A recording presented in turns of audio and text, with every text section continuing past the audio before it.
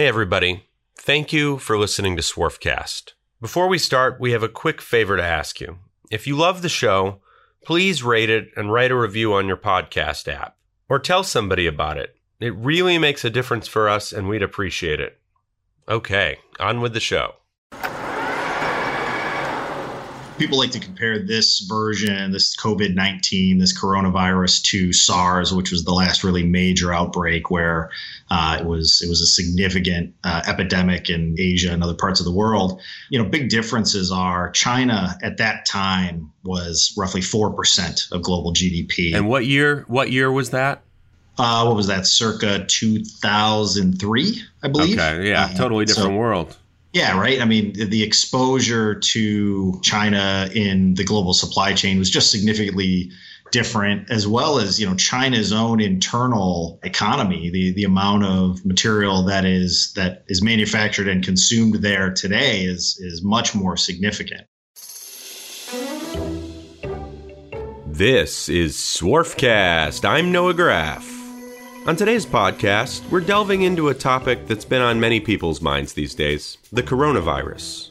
Our guest is automotive supply chain expert Dan Hirsch, managing director at AlixPartners.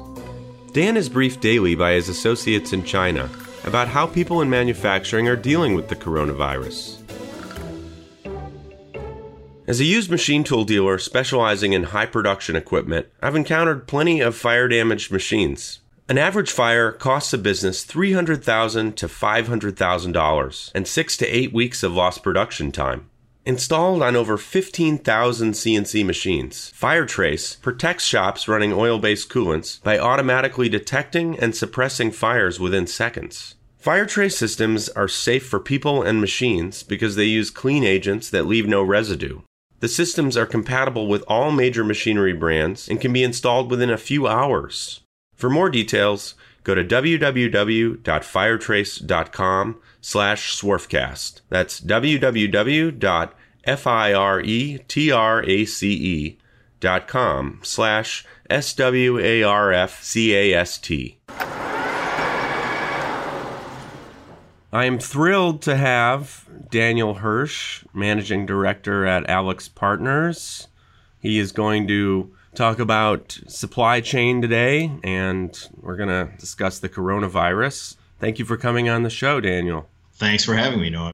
So first, just give us your background real quick so people know where you're coming from. Sure. So I grew up in Detroit, long history working in the automotive industry for both OEMs and tier 1, tier 2 suppliers. Since going into consulting, I've primarily worked in procurement and supply chain roles and projects. I've taken a number of interim leadership roles. Most recently, I was the global director of purchasing for a tier 1 auto supplier with significant global operations. Fairly well versed in all things purchasing and supply chain, typically in discrete manufactured goods areas. Okay. I saw an article where you were quoted in Industry News, and it seems like every day people are talking about Corona even more and more, and I thought, all right, well, we should talk to somebody about it. Yeah. I'm assuming that a lot of people have been talking to you about this? Yeah, it's a hot topic, right? And of course, rightfully so. People like to compare this version, this COVID-19, this coronavirus, to SARS, which was the last really major outbreak where it was a significant epidemic in Asia and other parts of the world. Big differences are China at that time was roughly 4% of global GDP. And today, what year was that? What was that? Circa 2003, I believe. Okay, yeah, totally different world. Yeah, right. I mean, the exposure to China in the global supply chain was just significantly different, as well as, China's own internal economy. The amount of material that is manufactured and consumed there today is much more significant. So, the impact on global supply chains is still a big deal. The impact on China's economy, China's manufacturing is really the bigger story. I suspect most of your listeners are more interested in getting materials, getting components, getting parts out of China. And now, of course, they should be thinking about other areas than China. Italy and Korea have become the current worry beads, areas of concern. And so, those are parts of the world where machining, manufacturing, steel parts, a significant supply base exists in those areas. And so, I think one of the hardest things about this is just not being able to know how it's going to impact operations, what the local response is going to be. I mean, we've seen what China did, and by all indications, the government and businesses there, shutting down, limiting exposure, limiting travel, keeping people, frankly, quarantined and away from each other seems to have been the right thing, the right type of response. And that is certainly how you control a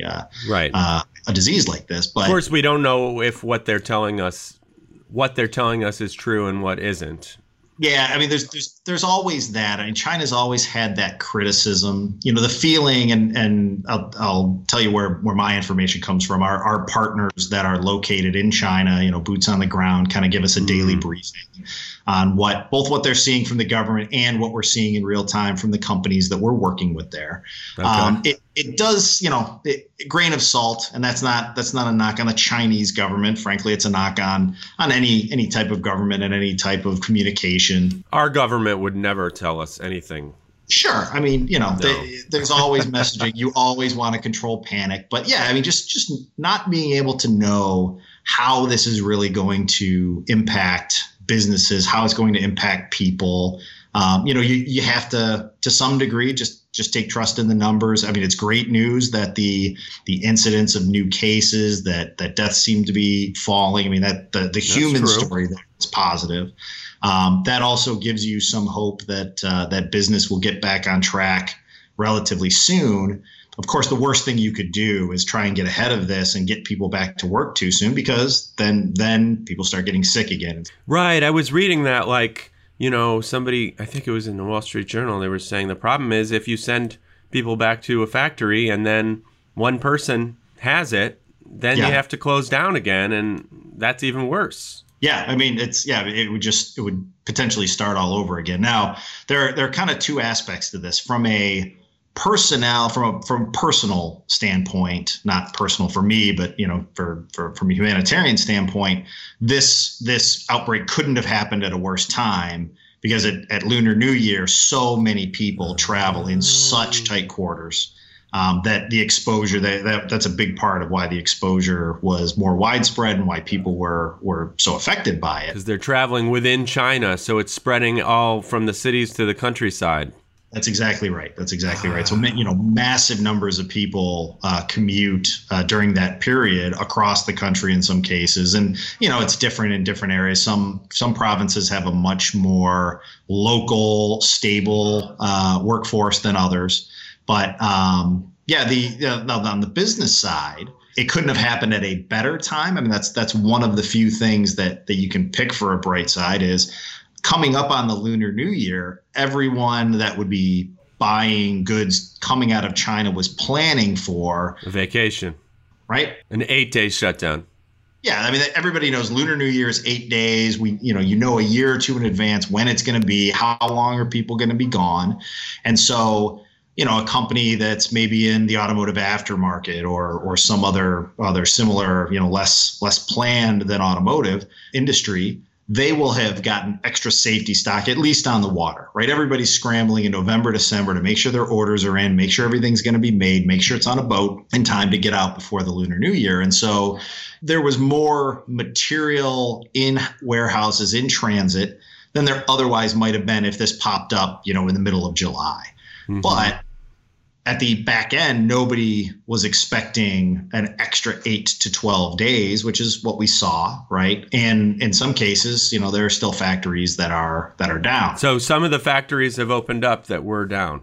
The majority of factories that were down have opened up. There are still some that are that won't open till March. I had some notes here. I think it's 41% of factories. So this is a Chinese government survey of roughly 1,000 companies, 982 enterprises. 41% had resumed by February 14th, which was kind of the end of the Hubei province shutdown. The 10th was the other provinces.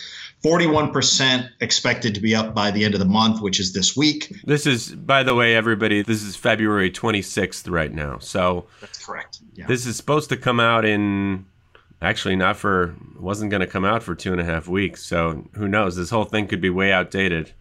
Yeah, I was going to say you might want to bring that forward because this would be so dynamic. By the time this comes out, we'll be talking about other countries and other impacts. But yeah, at this point, as we sit today at the end of February, I don't know. We'll see. Maybe I can rush it. We'll see.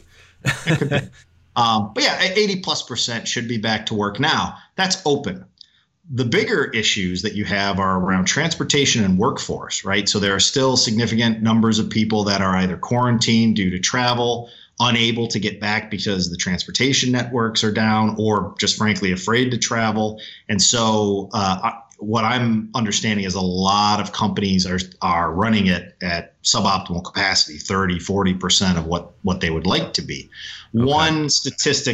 One index that the Chinese government is watching is electricity usage, right? To get a broad-based view of manufacturing, you can look at how much electricity was used in, say, 2018 and 2019 during the same period post-Lunar New Year. And then they're looking at what does it look like now? And it's about 57% of the level, right? So we're less than 60% of activity by a year ago. Than a year ago and the year before. So yeah, the chart's really interesting. In 2018 and 2019, it's kind of a line that craters into the Lunar New Year, comes up pretty quickly. Within a couple weeks is really back to nominal, back to an index of 100. And then the line for 2020 is just this practically flat, low slope recovery. Okay. You said in industry news, I read 30 to 40 days we'll see the parts shortages hit. Is that the same forecast now? So that was 30 to 40 days from February 14th. So you're talking March, mid-March. I mean, that's very much a bit of a, estimate, and it will be, some will come earlier, right? It's very industry influenced, right? So, and when I say that, what I mean is in automotive, we have very lean supply chains. We don't keep large amounts of material in warehouses or in transit. We rely on a lot of transparency, a lot of, shared information to make sure that if I'm running a car plant, I don't have to keep 6 weeks of safety stock. I know exactly where everything is. And so industries like that rely on just-in-time, just-in-sequence manufacturing are going to be affected much sooner than, say, automotive aftermarket companies that are more, B2B, B2C type sellers that have a lot more volatility of demand, less ability to plan. Their forecasts aren't as good or in their control. And so they tend to have larger safety stocks. And so they'll have planned differently. They'll have had more material on the water, or they'll have had more material at the supplier that they can quickly deploy. Yeah. And then there are others that are simply have pretty fat supply chains, and it will take longer for them to work through all of the excess material. But at the end of the day, these shutdowns have been the pure shutdown was the 8 to 12 extra days. But the time it's taking, we're almost a month after the end of the planned Lunar New Year. And what do we say? We're at 50% of the capacity, 57% of the capacity that we would have expected, given a normal recovery. So you said that just now that stuff is coming back, it's opening. I was reading that Hyundai and Nissan in China, they're totally closed down.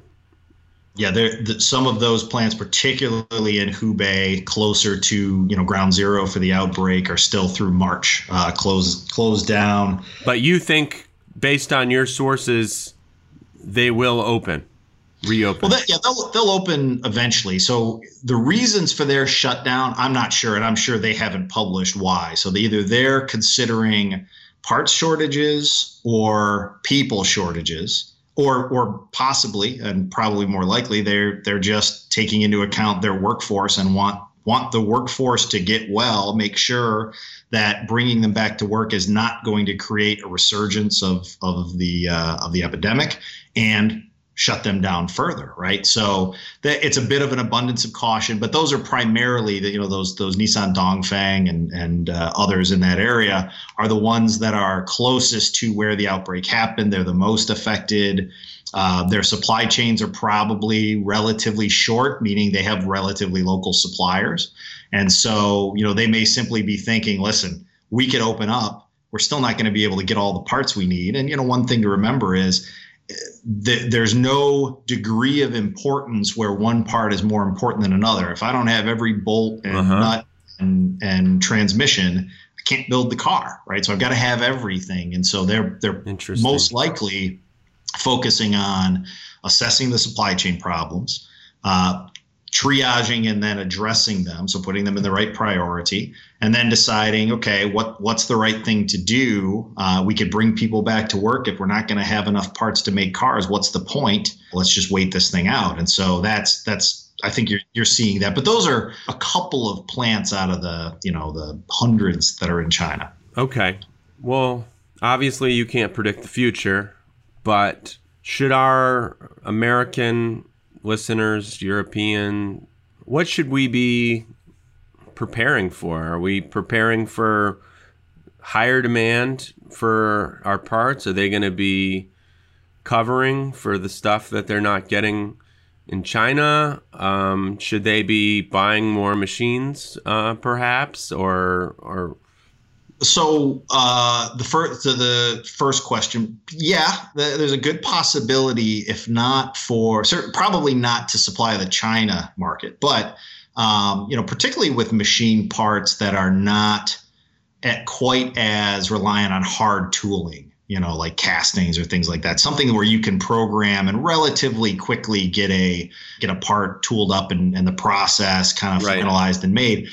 Yeah, there's every indication that between not being able to get the parts out of China and now, Italy and Korea, also big steel machining centers, a lot of parts supply out of those.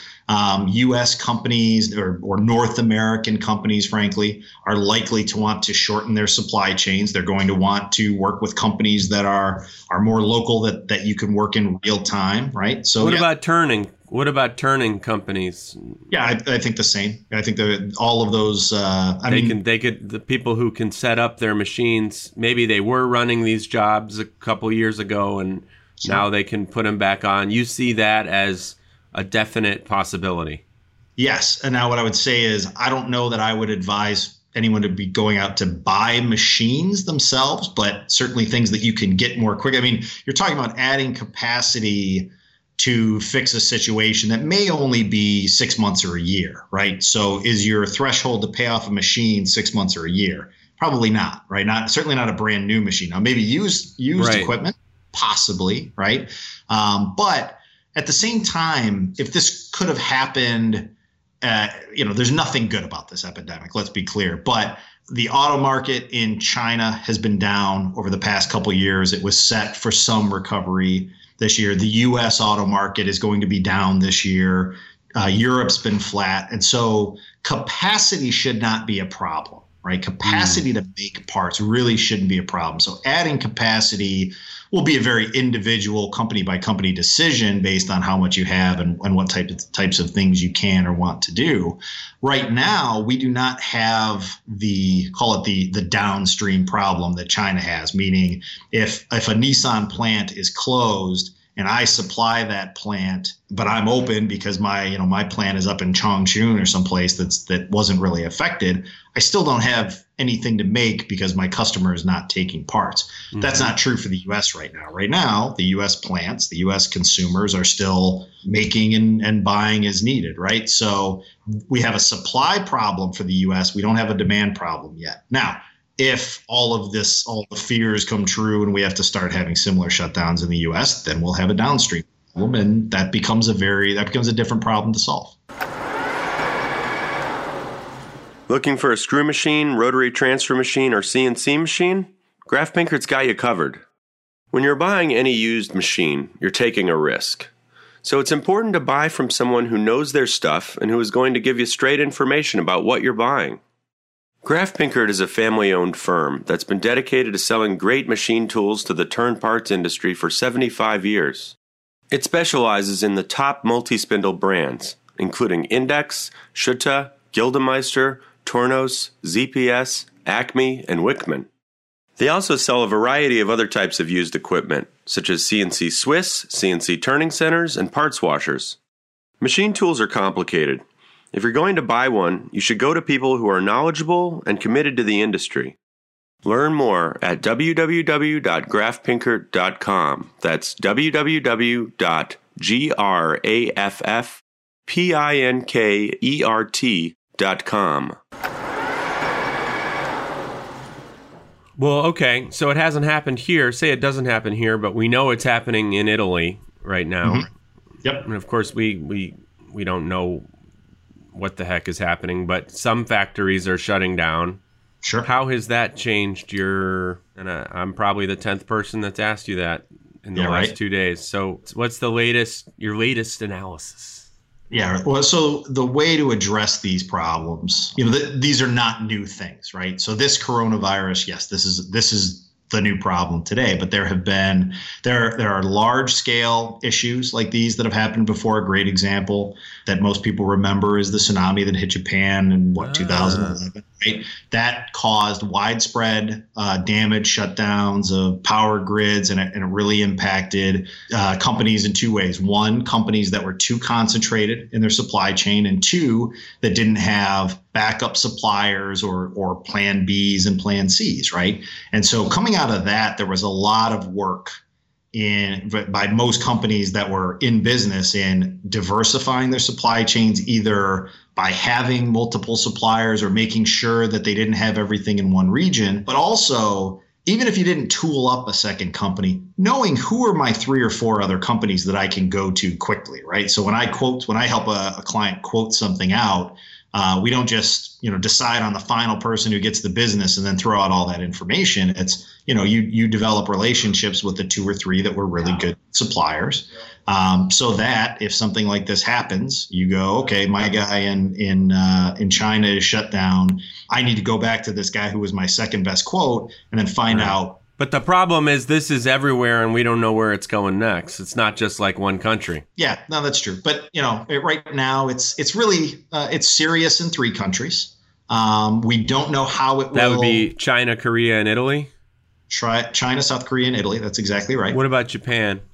Japan has not announced. I think there's been one death, but I don't believe we've seen any kind of large issue or any type of shutting down. Like Venice shutting down Carnival.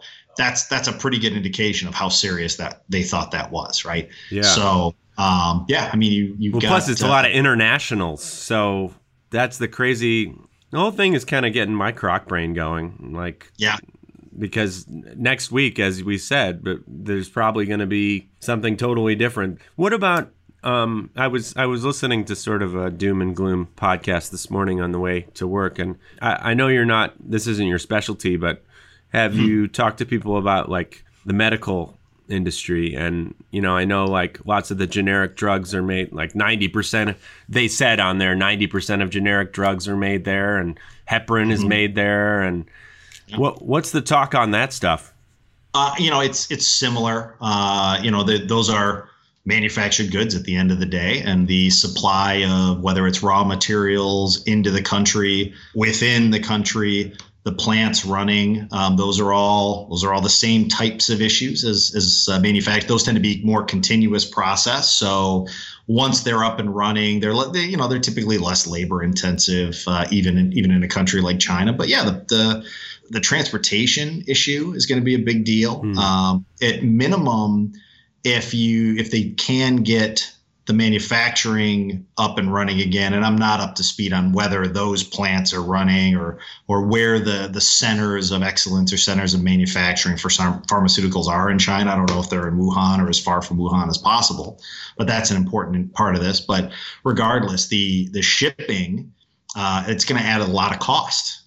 So the question of availability is one. The question of whether there are cost hits in the short term is another. I'm not actually terribly familiar with how they ship drugs, whether they always air freight them for age purposes or whether they could spoil on the ocean. If they already air freight them, then there probably isn't a big concern. If it is typically ocean shipping is getting, when we talk about that 30 to 40 day thing, that's the next big deal, right? You've got a lot of ships sitting doing nothing.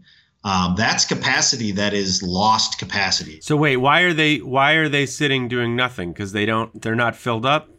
Because there's nothing to make. Nobody's making anything, so there's nothing to ship. The parts that left China already, those ships are getting, 23, 28 days to get from China to the US. It's only about 19 or 20 to get to Europe, right? So they're getting there within a week or two, and then, a trip back, but there's no new parts coming, right? So the ships that were already on their way back to China to get their next load, they're going to get there and there's nothing to move, or the amount of, so the one data point is liquid containers, tanker ships, those rates are down 80%.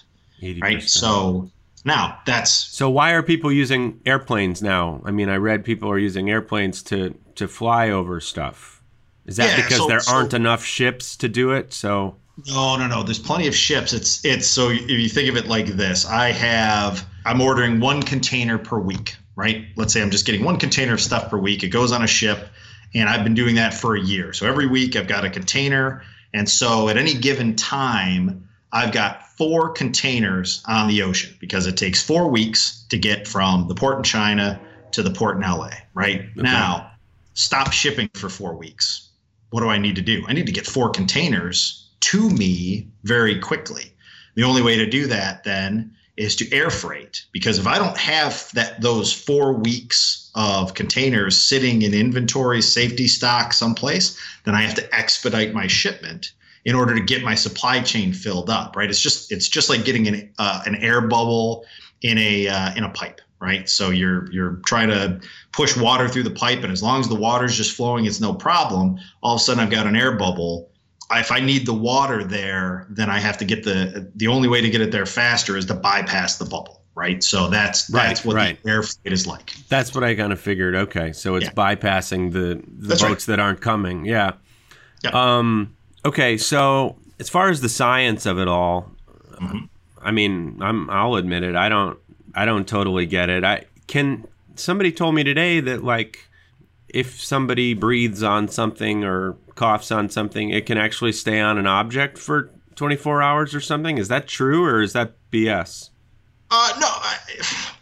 A coronavirus is a fairly common type of virus, as by my understanding, that the common cold is a type of coronavirus. It's that this particular version of it seems to be very contagious and has a relatively high fatality rate, right? It's somewhere close, 2.5% to 3% of people that get it seem to die.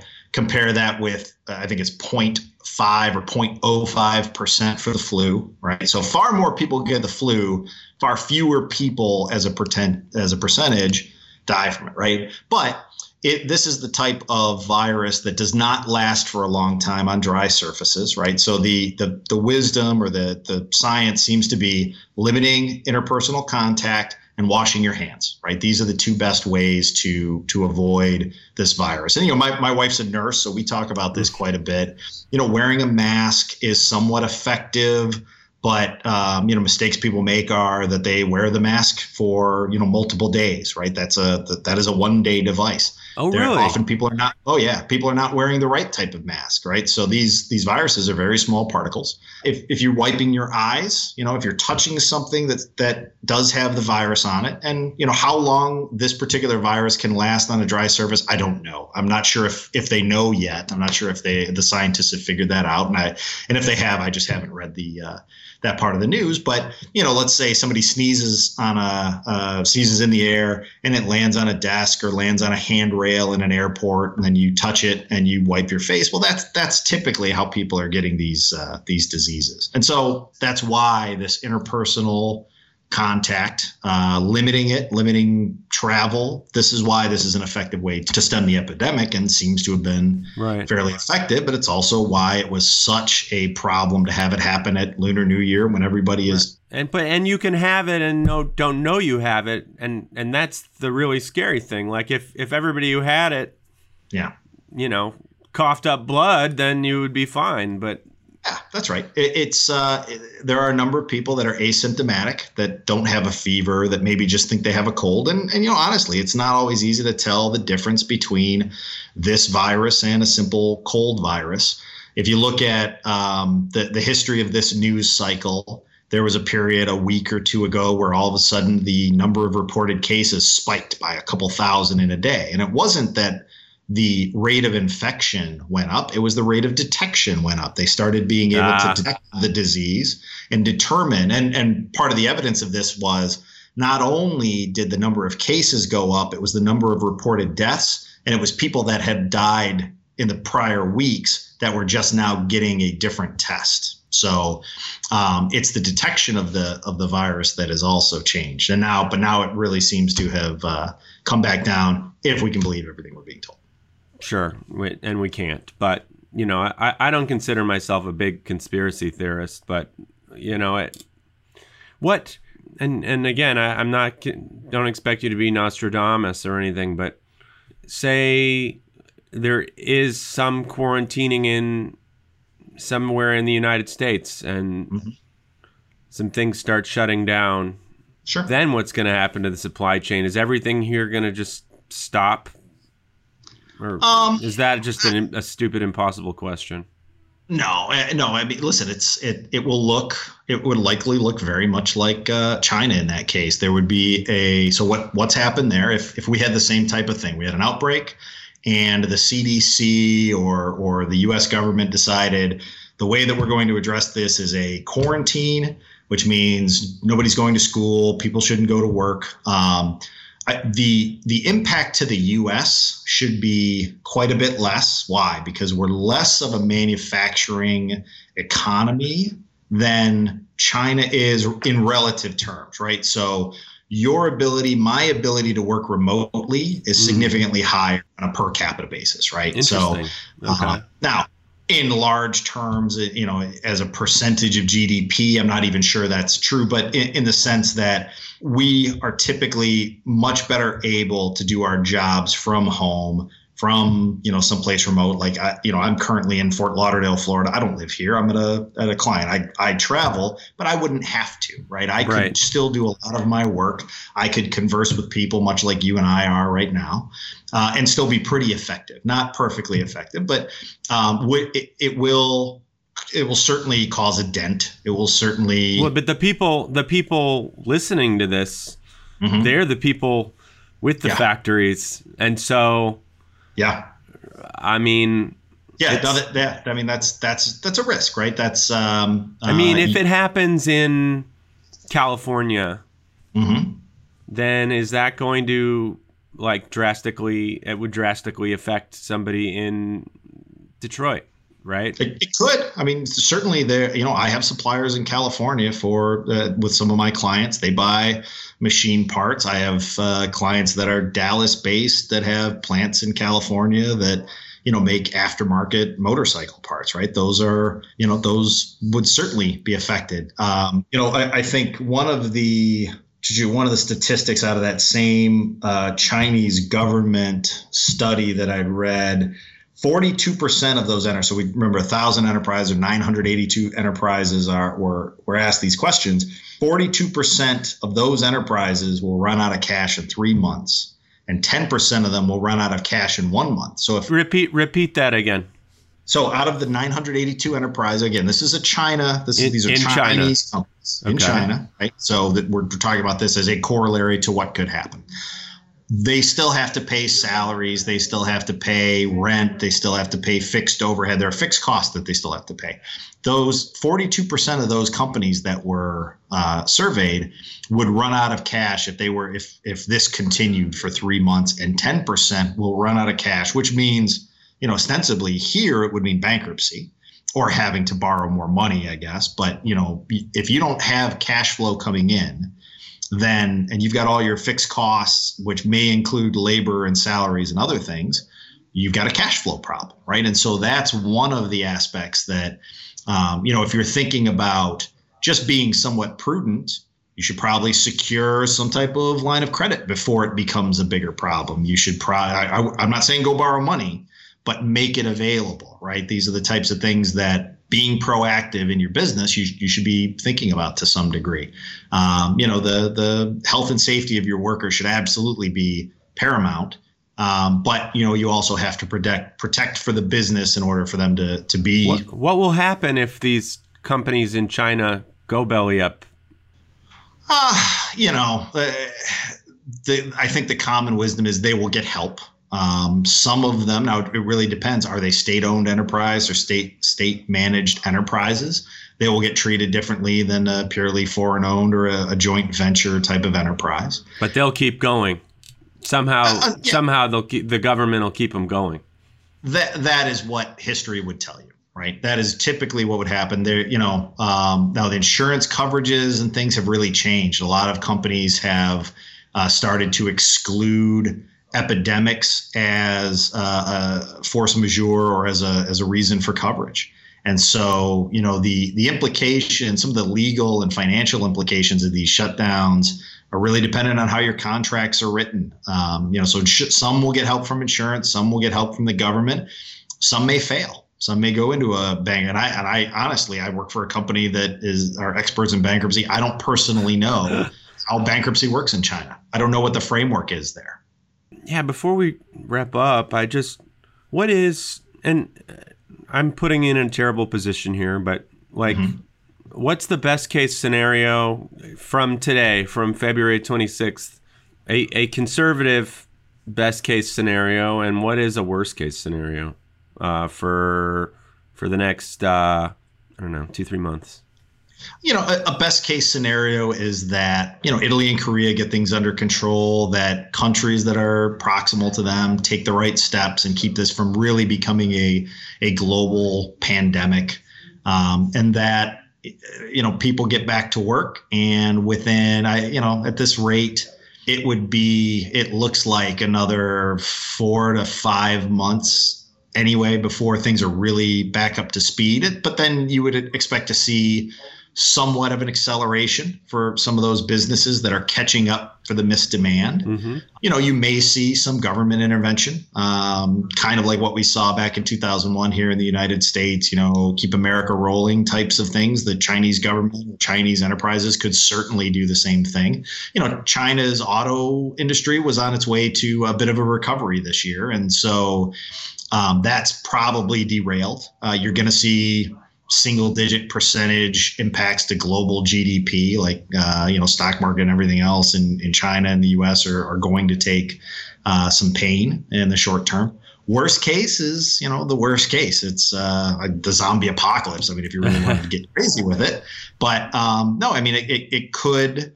Worst case would be that it continues to spread, that people and governments don't take it seriously, that we allow it to jump off into new areas and cause more shutdowns. That would be. Are we overreacting? It doesn't feel like it right now, but this is one of those things time will tell.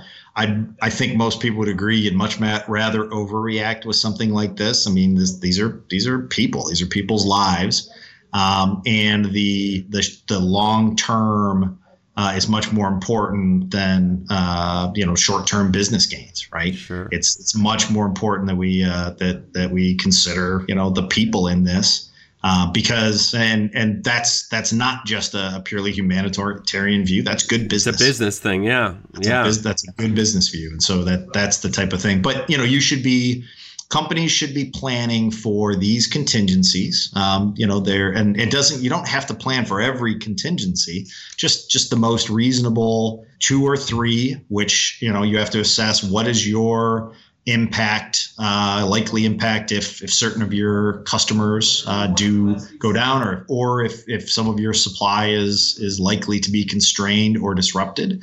What can you do to get back on track as quickly as possible? What can you do to avoid a problem before you see it coming? So if you are somewhat exposed to Europe, Are there, if you've been avoiding switching for some reason, and you have viable suppliers in North America or other parts of the world, you should probably be talking to them and at least getting the conversation going. The sooner, the earlier ahead of that you are, the better off you're likely to be, even if you don't end up needing it. Well, thank you so much, Daniel. Thank you. I feel like every day I'm becoming slightly less secure. Hopefully that'll change. It all depends on who you read and et cetera. Yeah, for sure. That's like true. We had some machines that we were like really excited to buy, and now it looks like maybe we won't be able to buy them, and I'm starting to think maybe that's not such a bad thing. but man plans, God laughs. That's right. The best laid plans, as they say.